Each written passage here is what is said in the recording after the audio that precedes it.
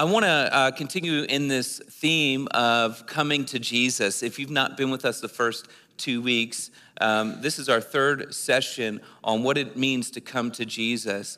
I felt like the Lord put this on my heart so that we could actually talk about what it means to come to Jesus. And oftentimes in our journey in life, even as Christians, we our Lord and Savior is Jesus Christ, but our hearts seem to kind of stray because of maybe the journey we're going through or some of the difficulty that we're going through. And I just felt like we just need to come back to Jesus.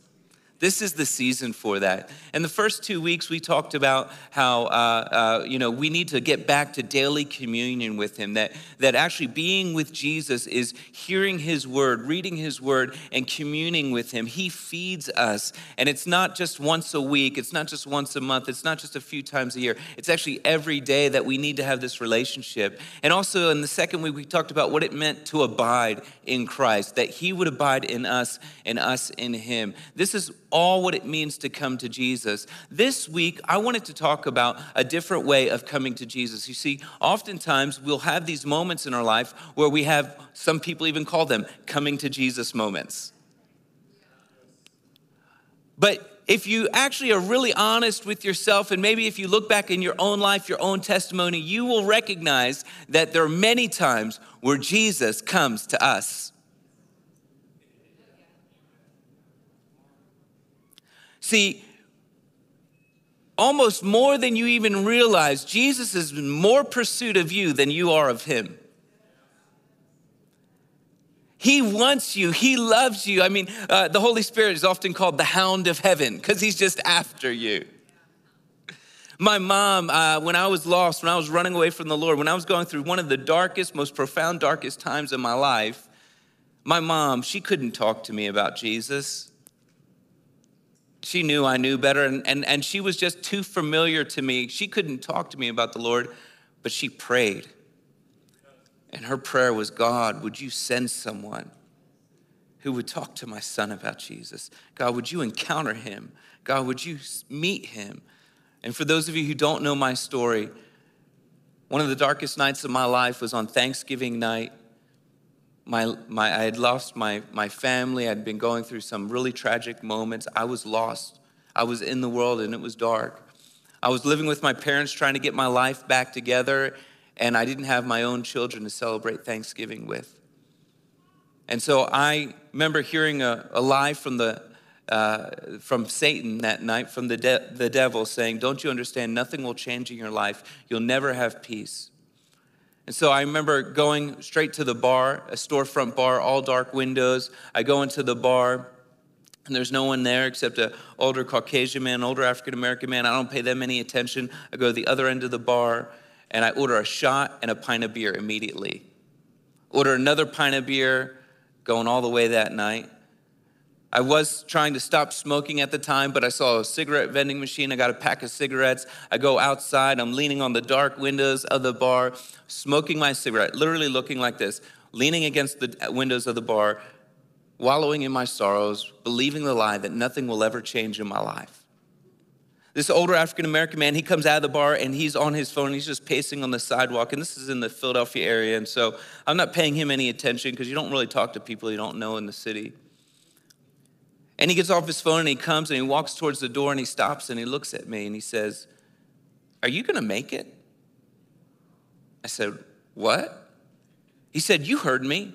Are you gonna make it? I said, yeah. He said, how do you know? Now, I don't know why I said this, but it was like I was time traveled back into children's church where the only three correct answers are Jesus, the Bible, and prayer, no matter the question. You know what I'm talking about? And I said, because Jesus? He said, Jesus? Why'd you say Jesus? I said, because I'm a Christian. He just ignored me. He said, what's your name? I said, my name's Paul. He said, wow. He said, you know, in the Bible, Paul did great things for God. He said, one day, Paul, you're going to do great things for God. And just walked away. And I threw my cigarette down, I went in my car, and I cried my eyes out because I realized, just like the psalmist wrote, that even if I made my bed in hell, Jesus was after me, that God was after me, and he was with me. See, I would have never gone to church in that season of my life, but thank God, he sent someone to come and speak into my life that changed the trajectory. Jesus had a divine appointment with me that night that I had no idea about. I was covered in shame.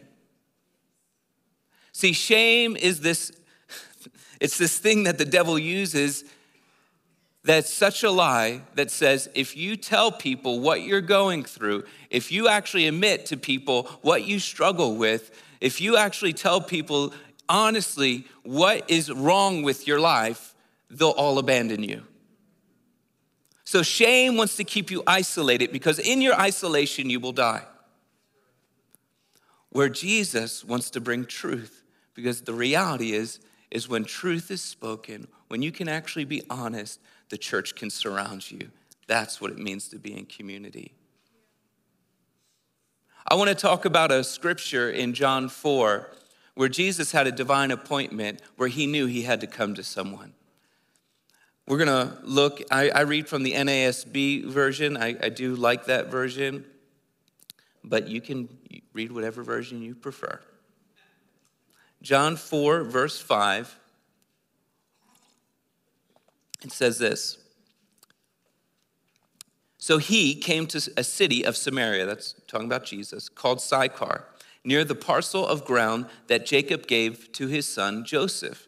And Jacob's well was there. So Jesus, being wearied from his journey, was sitting thus by the well, and it was about the 6th hour. The 6th hour is most likely noon. And there came a woman of Samaria to draw water. Now, let's paint some context here of what's actually going on.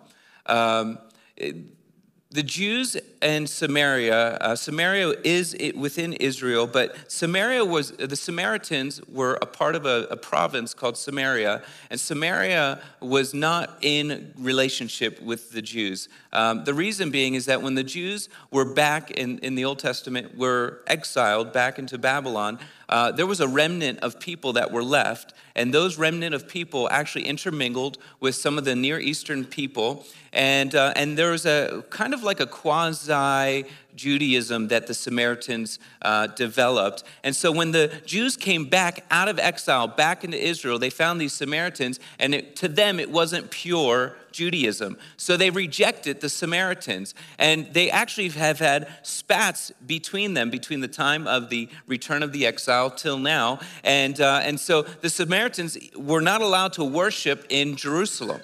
The Samaritans were not considered Jewish. And so the Samaritans had built their own temple on a mountain in Samaria.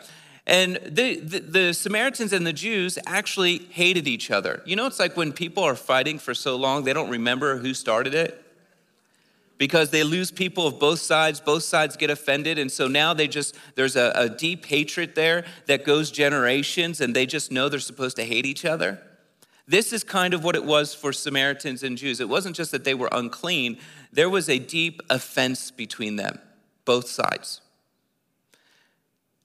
Jesus is doing something very unusual in this time because Jerusalem or Judea, where Jesus was walking from, had to go to Galilee. And so most Jews would actually walk around Samaria. If you have the map, John, I just want to show people just so that they understand exactly Jesus' journey and what he's doing. Jesus is coming from Judea. Actually, right where that word Judea is, there's Jerusalem underneath it. I don't know why they didn't put that there, but the most easy way to get to Galilee, where Jesus was going, would be actually just to walk through. Most Jews would go around. They would go either to the right side of Samaria or to the left side of Samaria, so that they would not encounter Samaritans.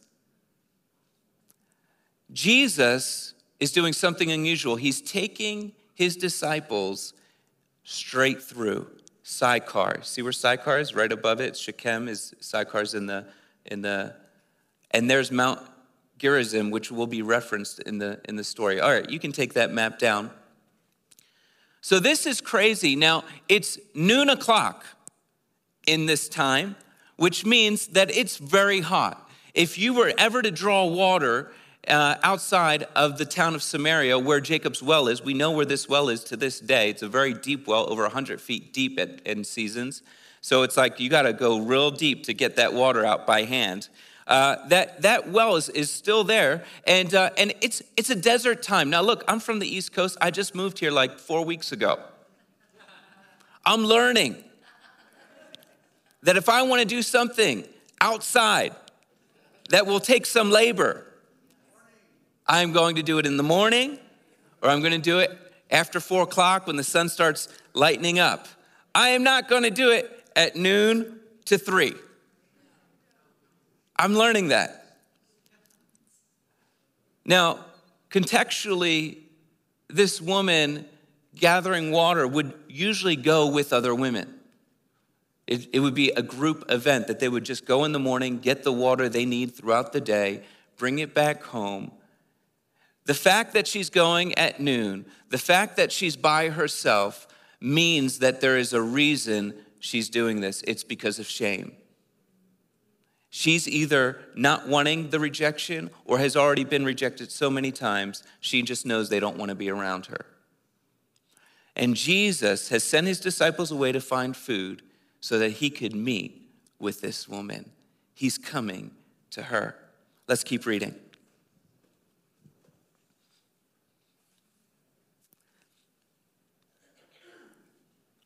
Jesus said to her, "Give me a drink." Verse 8. For his disciples had gone away into the city to buy food. Therefore the Samaritan woman said to him, "How is it that you, being a Jew, ask me for a drink since I am a Samaritan woman? For Jews have no dealings with Samaritans." Now, this lady, I think she has some Philly in her. Just because of how this conversation ends up going. Sometimes we think of it like she's this meek and mild and just doesn't want to talk. No, she's probably like, "Who are you? You're asking me for a drink? You know who I am. I know who you are." And Jesus says, if you knew the gift of God and who it is who says to you, "Give me a drink," you would have asked him and he would have given you living water. And she said to him in her Philly way, "Sir, you have nothing to draw with, and the well is so deep. So where do you get this living water? You are not greater than our father Jacob, who gave us the well and drank of it himself and his sons and his cattle." And Jesus answered and said to her, "Everyone who drinks of this water will thirst again. But whoever drinks of the water that I will give him shall never thirst, but the water that I will give him will become in him a well of water springing up to eternal life." And the woman said to him, "Sir, give me this water so I will not be thirsty nor come here to draw." Now, she's still not going like, "Please give me this water." She's actually like saying, "Oh yeah, well give me this water because I'm tired of coming in the middle of the day to get water." She's still not totally convinced. So Jesus says to her, "Go call your husband and come here." And the woman answered and said, "I have no husband." And Jesus said to her, "You have correctly said, 'I have no husband,' for you have had 5 husbands." Wow, that's a burn. "And the one whom you have is not your husband. This you have said truly." And the woman said, "Sir, I perceive that you're a prophet." Now, what's happening in this conversation happens so often is that Jesus is trying to identify the brokenness that she's walking in because he knows that she's hurting. And she doesn't want to identify with it yet, so you know what she does? She makes it into a religious, political conversation. She changes the subject, which oftentimes I think is something that we often do without even realizing it, is we don't want to really identify with what we're actually dealing with, what we're going through, so we change the subject to something that's more a current event. Maybe it's something like the news or politics or a religious topic. She says, "Our fathers worshiped in this mountain." She's pointing to that Mount Gerizim. "And you people say that in Jerusalem is the only place where men ought to worship." And Jesus said to her, "Woman, believe me, an hour is coming when neither in this mountain nor in Jerusalem you will worship the Father. You worship what you do not know, and we worship what we know, for salvation is of the Jews. But an hour is coming, and is now, when true worshipers will worship the Father in spirit and in truth. For such people the Father seeks to be his worshipers. God is spirit, and those who worship him must worship him in spirit and in truth. You know, oftentimes we have these encounters and we want to come to Jesus in these moments, but Jesus is actually pursuing us. And when we finally have this encounter with Jesus, it's actually important that we have that encounter to be an encounter.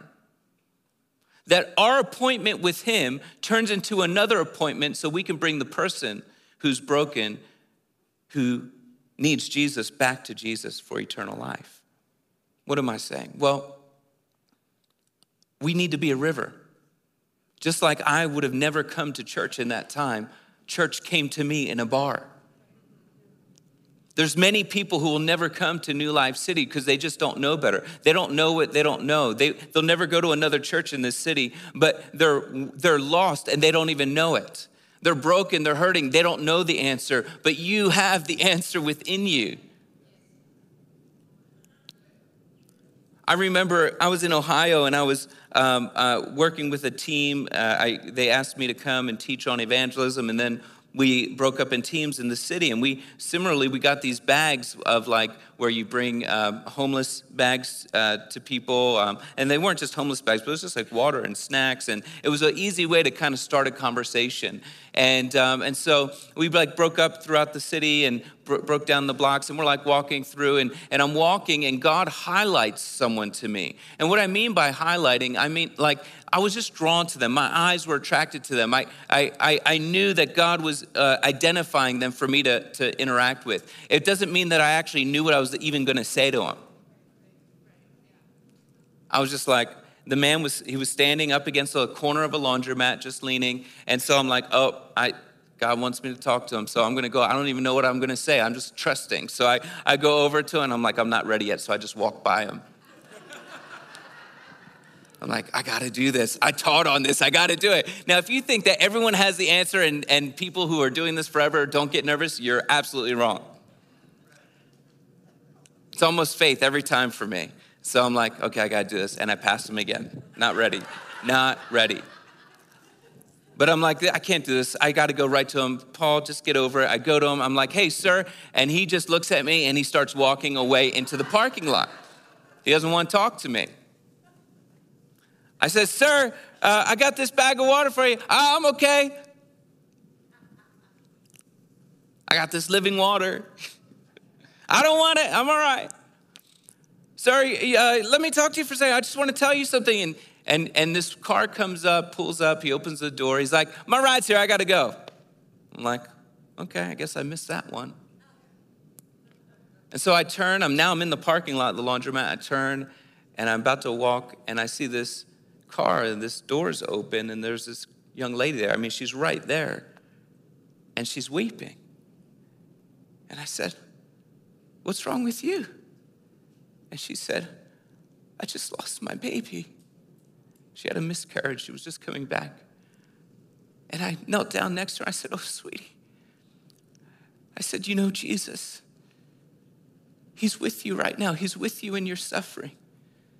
And I got to share my testimony with her. And I got to pray with her. And I got to connect her to the church and lead her to Jesus, because I had no idea and she had no idea that there was a divine appointment where Jesus wanted to meet her.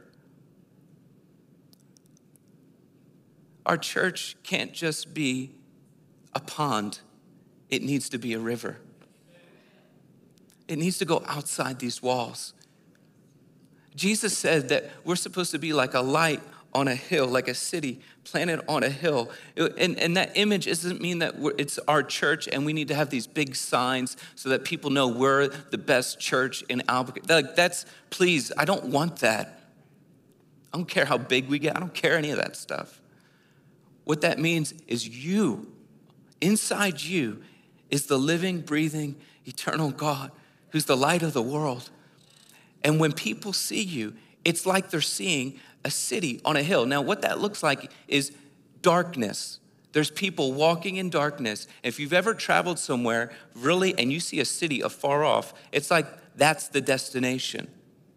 They're gonna go because where that light is, that city represents resources, represents rest, represents wholeness, represents a place where they can go. That's you.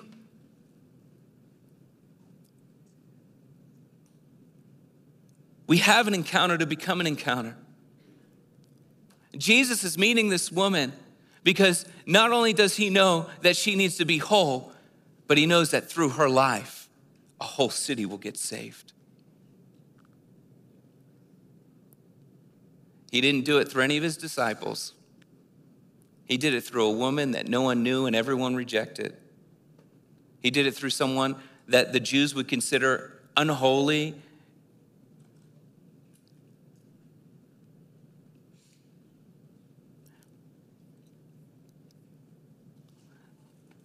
Verse 25, the woman said to him, I know that the Messiah is coming, he who is called Christ. When that one comes, he will declare all things to us.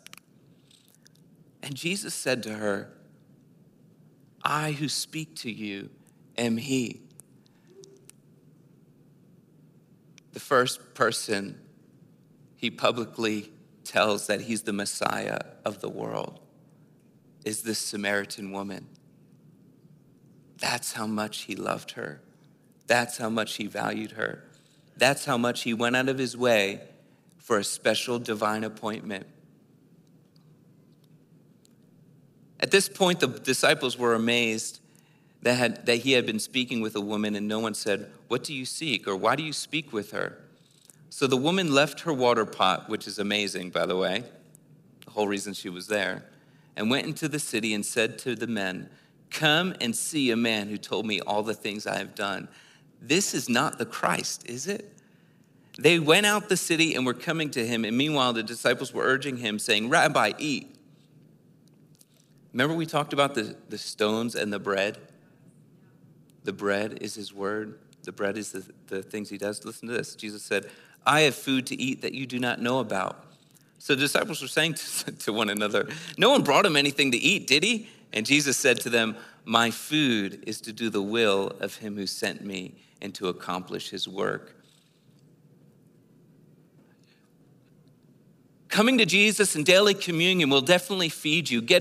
Having that relationship with him, having that time to hear him and to speak to him and to read his word, that'll feed you. That'll give life to you. But remember I said we're not supposed to be a pond? Ponds become stagnant. Ponds are water that comes in that doesn't go out, becomes perverse. A river is life-giving, will always be pure if it's flowing. And so Jesus is talking about hearing him is feeding us, and doing God's will is feeding us. I challenge myself in this all the time. I was with a friend just last week, and we had to stop by the grocery store, and we're getting some things, and there's this gentleman. He kind of seems a little different. You know, he's not what you would consider churched.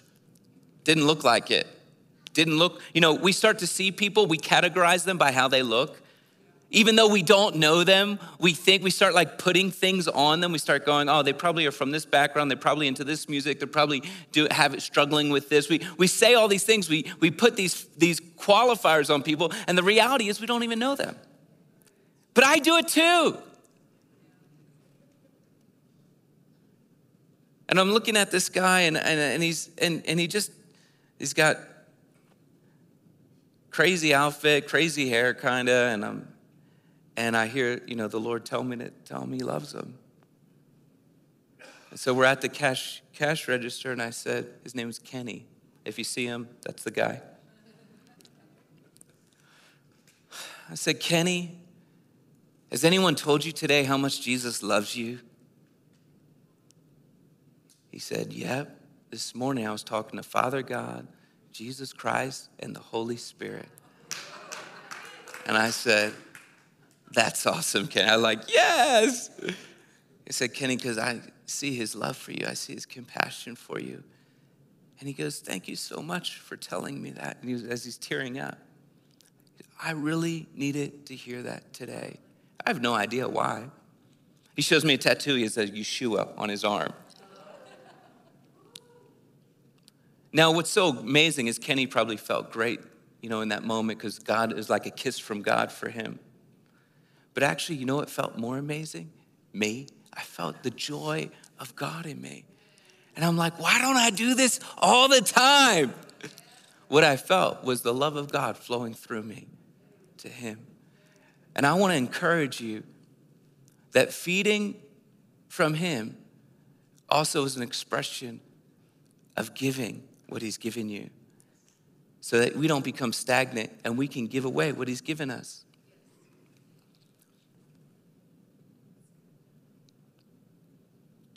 Do not say that there are yet 4 months and then comes the harvest. Behold, I say to you, lift up your eyes and look on the fields. They are white for harvest. Already he who reaps is receiving wages and is gathering fruit for eternal life, so that he who sows and he who reaps may rejoice together. I believe, and the time is now, that the harvest is ripe in Albuquerque.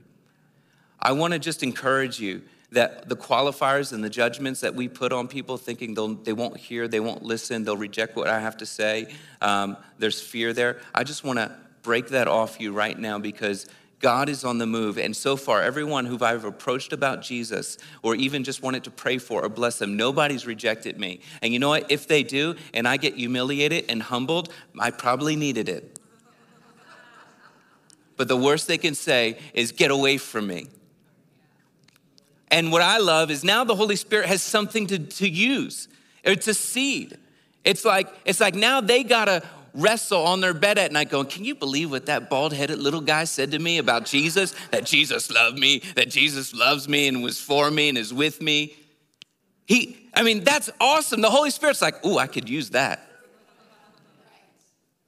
I can remind them that if they just give their life to me that night, that I'll be there with them. And all I had to do was mess their day up and tell them that God loves them. And that if they just ask, even just knowing your testimony, if you don't know anything to say, just say your testimony. It preaches. And it's powerful. You have power when you speak your testimony because it's yours. It's your breakthrough. And the harvest is ready.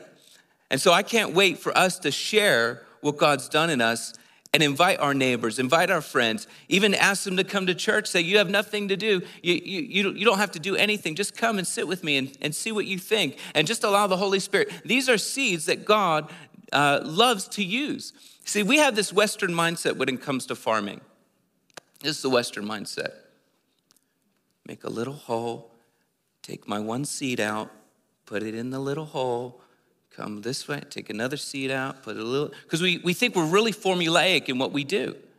But seed farming, back in the ancient Near Eastern time of Jerusalem, they had a bag of seeds. They plowed the ground and they went like this. Some seed fell on the side. Some seed fell where there was rocks. Some seed fell where there was thorns. But then there were seeds that went in good soil. And so sometimes we're like, oh God, where's that one person that the heavens open and light shines down on and that is super highlighted to me? And it's the perfect moment when there's nothing pressing me for time, and I didn't just get in a fight with my spouse, and I had communion with you that morning, and I read the Bible. And then that moment, all those things align, then I can share Jesus.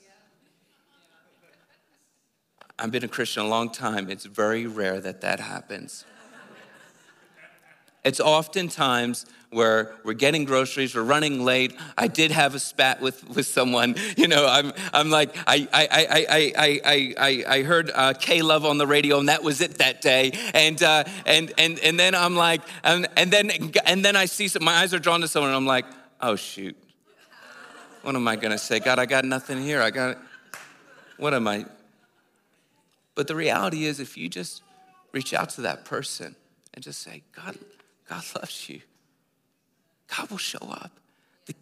My friend says all the time, the kingdom of heaven is inconvenient. It's never the right time. It's never the right moment. But if you just allow him to use you, you'll see God show up. All right, we're going to keep going.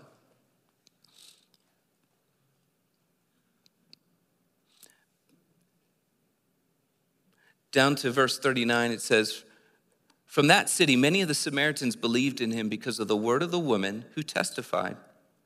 He told me all the things that I've done. So when the Samaritans came to Jesus, they were asking him to stay with them, and he stayed there 2 days. Many more believed because of his word. And they were saying to the woman, it is no longer because of you, because of what you said that we believe, for we have heard for ourselves and know that this one is indeed the Savior of the world. This is a beautiful story. We're going to end just in a minute, but I've really been impressed by how this story is iterated in one of the shows that have just come out called The Chosen. And it is a powerful, and they've done a wonderful job. And I actually got to interview the founder and creator, writer, and director, Dallas Jenkins.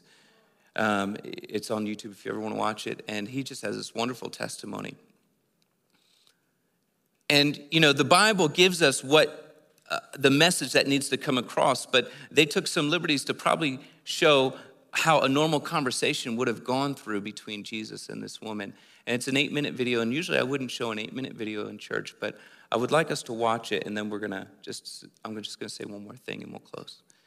John, if you don't mind playing that video and bringing the house lights down.